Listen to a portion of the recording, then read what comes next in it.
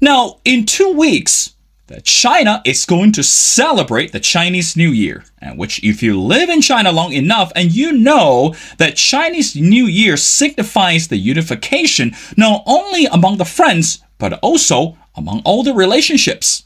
But meanwhile, for some countries, particularly in the Middle East, like for example in Pakistan, this New Year might not be able to be as smooth as we thought. For example, since in the past couple months, the ongoing protest and took place regarding one of the critical regions, which is Gwadar, which is an important region for the Belt and Road Initiative, and also this healthful economic relationship between China and Pakistan really shows there's something quite different regarding the relationship. Needless to say that this protest from the locals really demands, and I quote, the Chinese companies or the Chinese nationals to leave the region in order to maintain the peaceful relationship for the locals. So in this episode, we need to talk about this ongoing protest in the region of Gwadar, and also why the Belt and Road Initiative could be also impacted regarding this ongoing protest.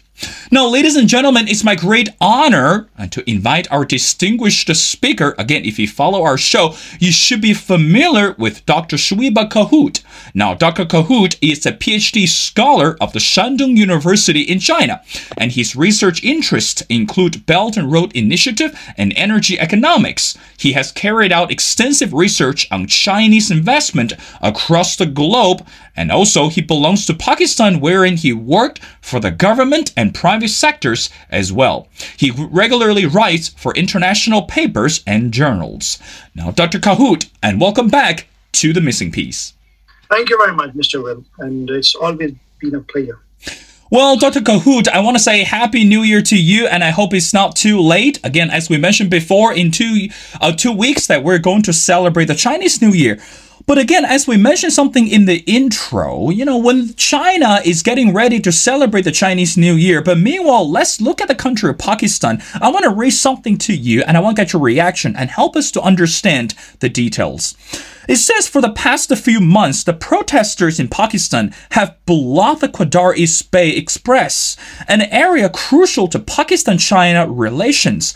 Gwadar Port City is the nucleus China-Pakistan economic corridor and joined the country's main highway network. I think previously you and I, we discussed this corridor and also this economic relationship between China and Pakistan under Belt and Road Initiative. But now the protest seemed to took another approach to this Belt and Road Initiative. Now, let's start with the question. Help us to understand what is the detail behind the protest and how much do you think that could also impact the China and Pakistan relationship under Belt and Road Initiative? Yeah, because just to give some background to our viewers and listeners, Gwadar is in the Balochistan province of Pakistan, which is the southernmost province of Pakistan. And it is, in terms of land, it is the biggest province of Pakistan. And in terms of population, it is the least populated area. So, which means that the population density in Gwadar is the least in Pakistan among all the provinces. So, historically, in all the development metrics, whatever you take, be it the education or health facilities or infrastructure, this province lies at the lowest bottom. So it is the least developed province of Pakistan. So this is the reality. So this is the fact, which we need to understand. In the first time in the history of Pakistan, this great grand project of building of the port in Gwadar. Gwadar again, it's a port and the area name in Balochistan.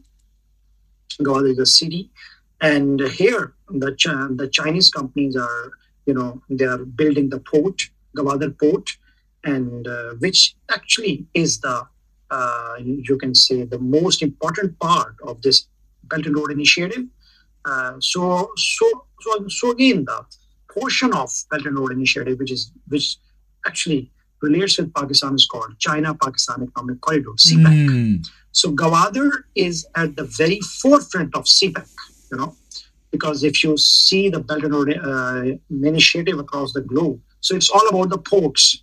Ports are the main part of this BRI. So the Gwadar Port lies at the very forefront. Yeah. So that was the background, right? So now coming to your question, protest. So as I mentioned earlier, that this province lies at the very bottom of the development matrices, So all of those development issues, so unfortunately, just few of them has been solved yet, because thanks to this Gwadar Port development, so many roads have been built there. Some schools are there. A couple of hospitals have been built. Now the Gwadar International Airport is, in the process. But some very basic issues which they are facing. For example, because majority of the population, because of their locality, they are the fishermen. They belong to the fishermen community. So with this great port building, and this more and more presence of Chinese friends, so they were expecting that their already existing problems will be solved. Again, they were expecting that everything will become fine within a year or 2 years. But this part of Pakistan is underdeveloped since 75 years. So at least we should give a quarter of that time, or 10 or 15 years, to bring the low-hanging fruits of this project. So it's all about the developmental issues, and absence of some basic health facilities, some energy issues. The fishermen community, for example, one of their main demands, is the presence of trawlers in the sea. So much of their chunk of fishing which they used to catch earlier very easily. So now they say that their revenue has been disturbed. So so they have all of their issues are their issues with the state of Pakistan. It has nothing to do with Chinese friends, and because they all regard them as their friends and their partners in development, actually. So unfortunately, these issues are there, and but let's hope that things will become better. Well, Dr. Kahut, since you mentioned regarding the business of fishery, I want to read something to you according to article, and it says, and I quote, a Chinese diplomat had mentioned that China's plan to expand into Pakistan's fishing industry, and the person says that you, which refers to Pakistan, have rich resources when it comes to fishery, and of course that regarding that the Pakistan seafood exports to China reached $141.57 billion, and which means a 34% increase from the previous years, and we're looking at the year of 2022. Now, again, as you mentioned before, China is very much interested in strengthening the economic relationship with the Pakistan, again, especially the local business owners. But right now, the reaction from the fishery industry and also the reaction from the local fishermen didn't really appreciate the presence of the Chinese investment, or should I say, the Chinese opportunities. Now, help us to understand, how should we understand this resentment from the local fishermen to the Chinese diplomat or even to the Chinese companies? Is this, again, the question is, are we looking at a superpower trying to swallow this small fish in order to make or to generate a bigger noises? What do you think of, Dr. Kahut? Yeah. You see, these fishermen and their issues, they didn't start by the arrival of Chinese businessmen. As I said earlier, their grievances and their issues are, they date back, before the Chinese arrival in the region, or in the country or in the Gwadar. So Of course, due to so many stakeholders, because the other port, Karachi port, is in far away from Gwadar Port, so it is in another province. It is in another jurisdiction of the province of the other province. So their fishermen also have such issues. So now Chinese are not present in those waters. So I mean it's a issue which dates far back than the Chinese presence. And as I said earlier, these fishermen were expecting that as now China is there, it's a big country, so their income will the income of these Chinese, as you said earlier, the great numbers of the Pakistan fish exports to China, as those numbers are increasing. But unfortunately, the size of the cake for these fishermen is not increasing. Their share is not increasing. There are a lot of there is a lot of bureaucratic red tape or bureaucratic middle men involved between the Chinese buyers and these fishermen who are the primary sellers of these products. Which is a fish eventually. So these are their grievances, and these grievances are so time and time they keep on raising their voices, and they keep on protesting. So for example, Pasni, Jivani, Omara, these are the three key areas where in the waters in Balochistan province. The major chunk of the community is the fisherman community. Their primary livelihood is the fishing. So everything or anything which will affect fishing in the region, it will have a direct impact on their incomes. So unfortunately, by this Gwadar Port development, their incomes have been affected. Because of because of the illegal fishing by these trawlers. So again, who award such contracts to these trawlers? It's the government. It is the local governments. So actually, all these protesters, they are protesting against their government. So eventually, in the areas where they are doing the protest, eventually in the close vicinity, the Chinese friends are also there. The Chinese engineers are also there. The Chinese workers are also there. So naturally, anyone who will write an article about it, or this, so they will. So naturally, they can't keep the Chinese factor, as I said, out of picture. So it's naturally, yeah. Dr. Kahut, again, I want to go back to the Belt and Road Initiative. Again, before we have this conversation, and I did thorough research and regarding this ongoing protest and also this disgruntled attitude, not only from the local fishermen, of course, that we're looking at this Pakistan and China relationship under Belt and Road Initiative. Now, again, I want to go back to an article. I'll read something to you. It says, and I quote, "The presence of the Chinese workers and the business people from China may destroy their identity," which means the identity of the Pakistan, by causing demographic change. Now, again, Dr. Kahut, you work closely with the government. Of course, that you also studied extensively regarding the Belt and Road Initiative and also energy economics. Now, the simple question next I want to give it to you is, how much do you think the presence of China actually impact the identity and the culture of Pakistan today? Because again, we know there are more than 149 countries included, joined this Belt and Road Initiative. Some countries are very worried that we're looking at the year of 2023 or so forth, that the promise of under this Belt and Road Initiative. But meanwhile, no country would like to be changed or modified culturally and also economically by China.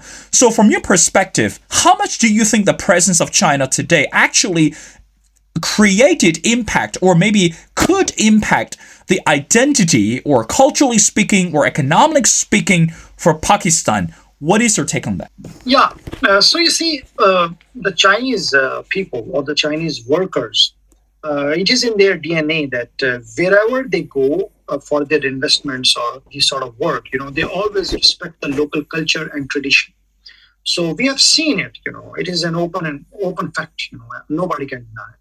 So similarly, a lot of Chinese now, they are working in Pakistan, and I haven't seen any case where where it is reported that they have violated the local customs and traditions and rituals, or because Pakistan is primarily a religious society. People give a lot of importance to the religion in Pakistan. So the official name of Pakistan is Islamic Republic of Pakistan. So from here you can guess, that how important the religion is, or the religious ethos are for the people. So, but a common man always regard China as a friendly country. If you ask a common Pakistani industry, they'll ask, you ask about China, they say China is our friend. So these are the common, aspirations, or the common, viewpoint. So back to your question, that how in future they'll be impacting the identity or culture. So I think it's China is not making Pakistan or any other Belt and Road country as their colony. They are not colonizing those areas. So it is a win-win cooperation, as the President Xi Jinping, he have repeated it so many times, that actually through Belt and Road Initiative, they are going to make a community of shared future. So it is a win-win situation. As we have seen a lot of infrastructure development projects in Africa, in South Asia, Sri Lanka, Pakistan. So it's always about that factor. So of course, one of the factor, or one of the aspect of the Belt and Road Initiative is also the people-to-people cooperation. I'm the example of it. I belong to a village in Pakistan, and now I'm sitting in one of the very industrialized city of China, that is Jinan. So and I'm doing my PhD here. So when I will go back, so of course I'll take some key lessons which I learned from Chinese society, and those key lessons will be impacting my my family learning, and those sort of stuff. So yeah, and just like me, there are more than 25,000 Pakistani students, who are studying here, or in different disciplines, or also who are working here. So all of these, it will contribute a lot.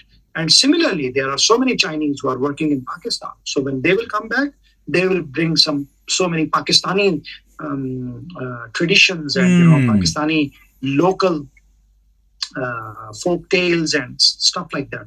So of course, in this way, you can see, it will of course further diversify the local culture and that sort of stuff. But again, any big superpower or the emerging superpower, it can only impact, or it can only alter the culture of any other country only if it colonizes that country. This is not true in case of China, because China is not colonizing any country, or it hasn't colonized any country yet in its more than 70 or 73 years old history. So yeah.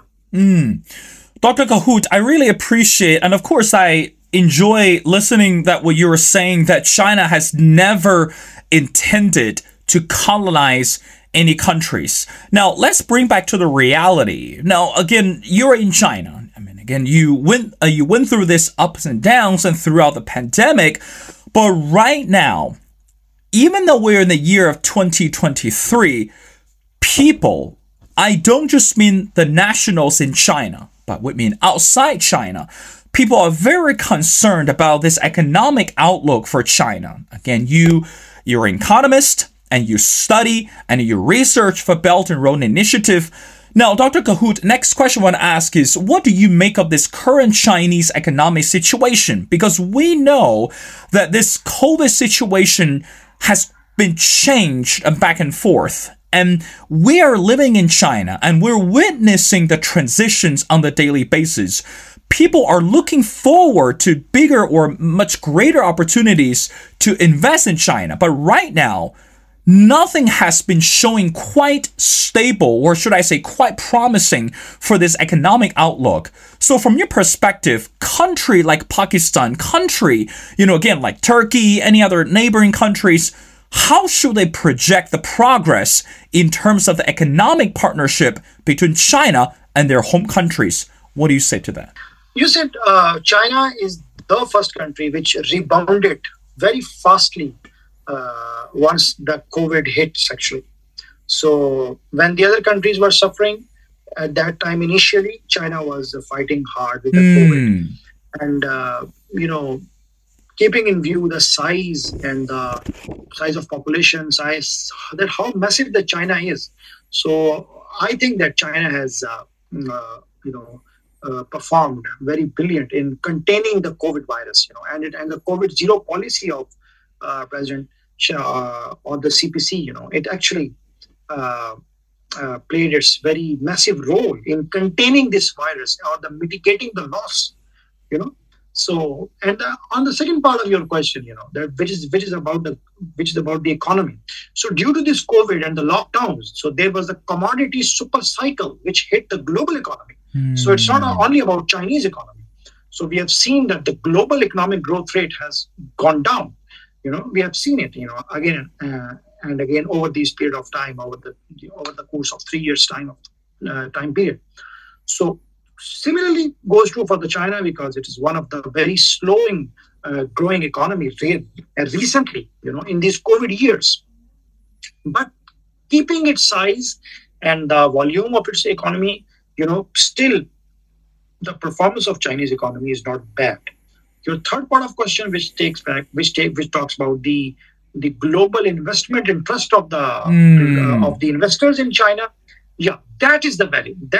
That's where I'll go with those people which say that many investors are looking very negative about the economic prospects in China. So I think that it will be true for the next 3 or 4 quarters or 2 years. You can say that, because once the economy is in lower cycle, it takes time to get up. But the main part of Chinese economy is the manufacturing sector, because China is the factory of the world. It virtually produces or manufactures everything which the world consumes. So it is the symbiotic relationship between the global economies and China.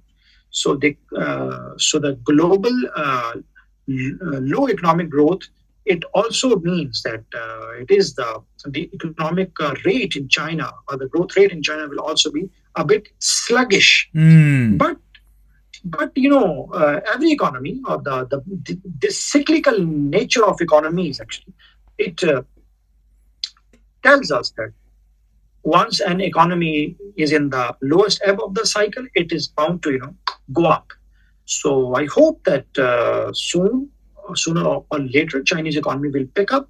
Of course, now things are not as good as they used to be, but the prospects are very good, because only yesterday, as we are recording this episode on 8th of January, China has resumed the normal, flight operations, and there is no quarantine. There are no quarantine restriction as such now.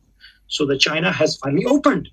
And let's hope that this opening of China, like opening up as it happened in 1978 by the Premier Deng Xiaoping. So again, now this opening up in terms of COVID restriction, so it will also bring some great fruits for Chinese economy and the world. Well, Dr. Kahut, I want to wrap up our conversation by going back to one simple question. As we mentioned before, in 2 weeks that we are going to celebrate the Chinese New Year. And you are one of the thousands of non-Chinese residents living in China. And again, as we mentioned before, you experienced the ups and downs during the pandemic. You witnessed the economic drawbacks and also the economic prosperity of China. And also, you studied and researched for political changes in China as well. Now, everyone is asking the same question. Now, let me be the person who asks you the question directly. What made you feel so positive and promising regarding the future of China, even though we can hear a lot of noises outside the box, even though we can hear a lot of political backlash and political finger pointing from the other side of the aisles. But again, I truly admire someone like you that who show this persistence and this resilient attitude in China, again, maintain positive, maintain helpful, again, regarding this a diplomatic or international relationship. Again, going back to the question, Dr. Kahut, what made you so positive and also so encouraging about China? Help us to understand. Yeah, Mr. Will, first of all, I must say the type or the work attitude of Chinese people, actually, this is the biggest factor, or this is the biggest reason that why I'm so hopeful. Because, the national poet of Pakistan, he said that the nation lives in the heart of people. Nation as such is nothing. It is just a word, nation. But actually, it is the people or a person who builds up any nation. So the resilient nature of Chinese people, their hardworking attitude, and their thousands of years old, their history of struggle, it is something. When I combine it with the old Chinese wisdom, so I'm 100% hopeful that things will improve. Things are let me say that things are bound to improve in this part of the world, because again and again, don't forget the times of the opium wars, this century of hopelessness and such type. But this nation has emerged as the global emerging superpower. This nation has emerged as the factory of the world.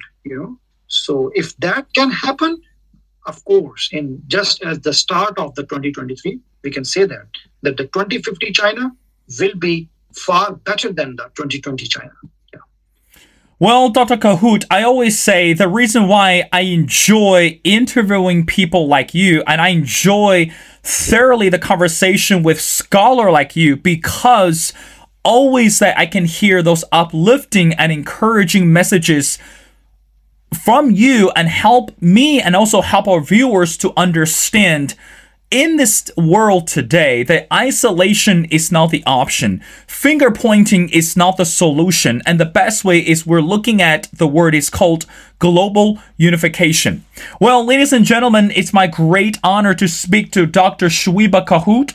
Again, Dr. Kahut is a PhD scholar of the Shandong University in China.